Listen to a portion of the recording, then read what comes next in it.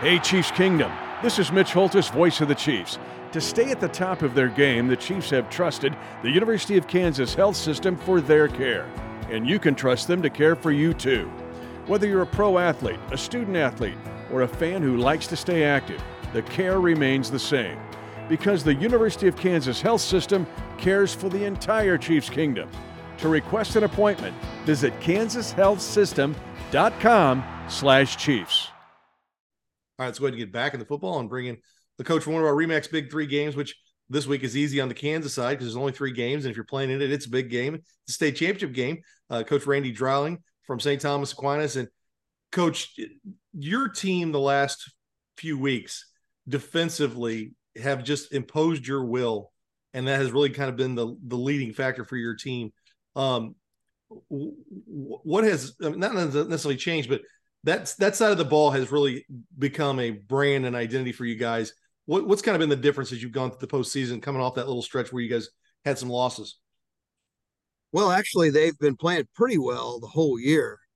Just a couple lapses. I mean, first time we played Miege, they had 1 touchdown. We gave them one that on a pick 6, but and the first half of the Rockers game, they were unbelievable. So it's been, as a body of work the whole year. In fact, they are on pace to set the school record for the least amount of yards given up rushing. So, it's been pretty, they've held their end of the deal. Usually, when a team has scored, it's because our offense has turned the ball over and given them short fields. Blue Valley Southwest game, many times we gave the ball inside the 15. So, but no, you're right. They've done a great job and lately have done an outstanding job. Coach, when you and your staff watch Andover, what impresses you about that football team? Well, Andover Central, the first thing you got to understand is that they're not going to be intimidated by us. They play big schools. They play bigger schools. And, they have, the ability to run the ball and the ability to throw the ball, which obviously most of the teams that we play do. And our goal, as we said, is to stop the run and force the pass. But they're capable of, hitting. They run some great pass concepts. A lot of it's similar to what Miege does. They run some, like I said, it's great pass concepts where they can hit you short, but they also like to throw the deep ball too. So solid team, very, very solid team.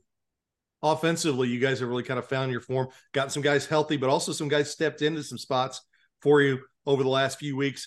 What's it say about your kids, the way that they've just kind of, circle the wagons and come together the way they have, and then guys have come back and been ready to play.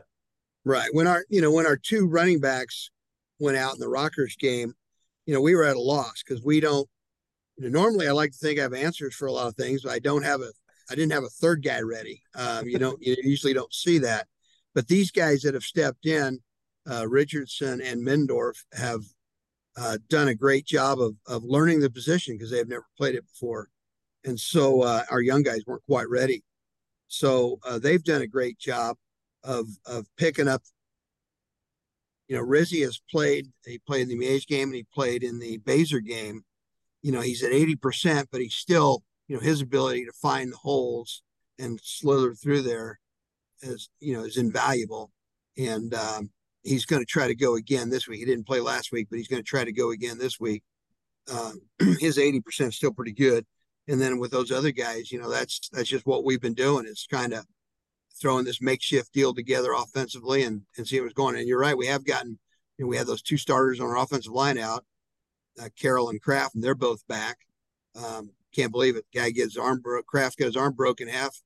They throw a plate on there and now you can play. So, but yeah, we're as healthy as we're going to get right now. Coach, talking about your offensive line, how do you feel they match up against that front 7 that you're going to see on Saturday?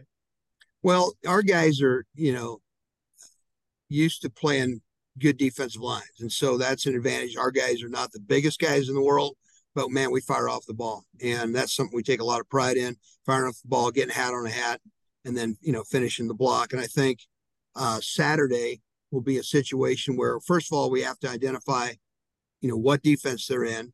They've run, several defenses, be it a 4-2, an odd front, 4-3 sometimes. So our guys are going to have to identify what they're in because we never know, There's no team they've played that runs a flex bone.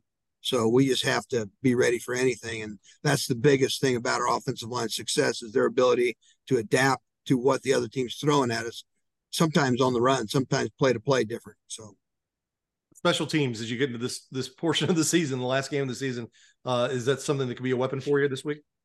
Well, we've had some last no, it was the Baser game. Blake O'Brien had a nice punt return for us.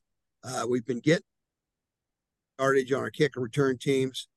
I think, heck, we got a field goal, which says that somebody else failed because we're trying to field goal. But normally I like extra points rather than field goals. But I think we're pretty solid there right now in the whole overall in the special teams area. What has this group meant? I mean, they had some adversity when you guys had that stretch where you lost a few games. What is this group meant to you to get to the state championship and the way they played all season, not just in the last few weeks, but especially the last few weeks? Well, the thing is about it is you can't, you just can't in sports or in anything really. You can't set your mind on got to win this week. You got to have a big picture, but then each week's got to be a national championship for you. And you got to get ready like it is.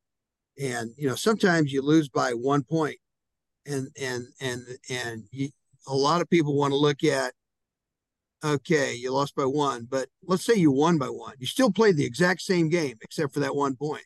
So whether you win or lose, there's things to fix and there's things to improve on. And over the course and the body of a season, that's what you focus on. How are we getting better this week? Because ultimately losing and winning week 2 doesn't matter as long as you stay focused and get better. And that's what these guys have been able to do, I think, is to turn the page on a win or a loss and then get better for the next week. And then hopefully week after until you're where we are right now. Well, Coach, this is the fun time of the year. We get to root for you guys openly. And so go down there and bring out another state championship back to the Kansas City Metro. Well, that's the plan. We're going to do our best. Thank you, sir. Appreciate you guys.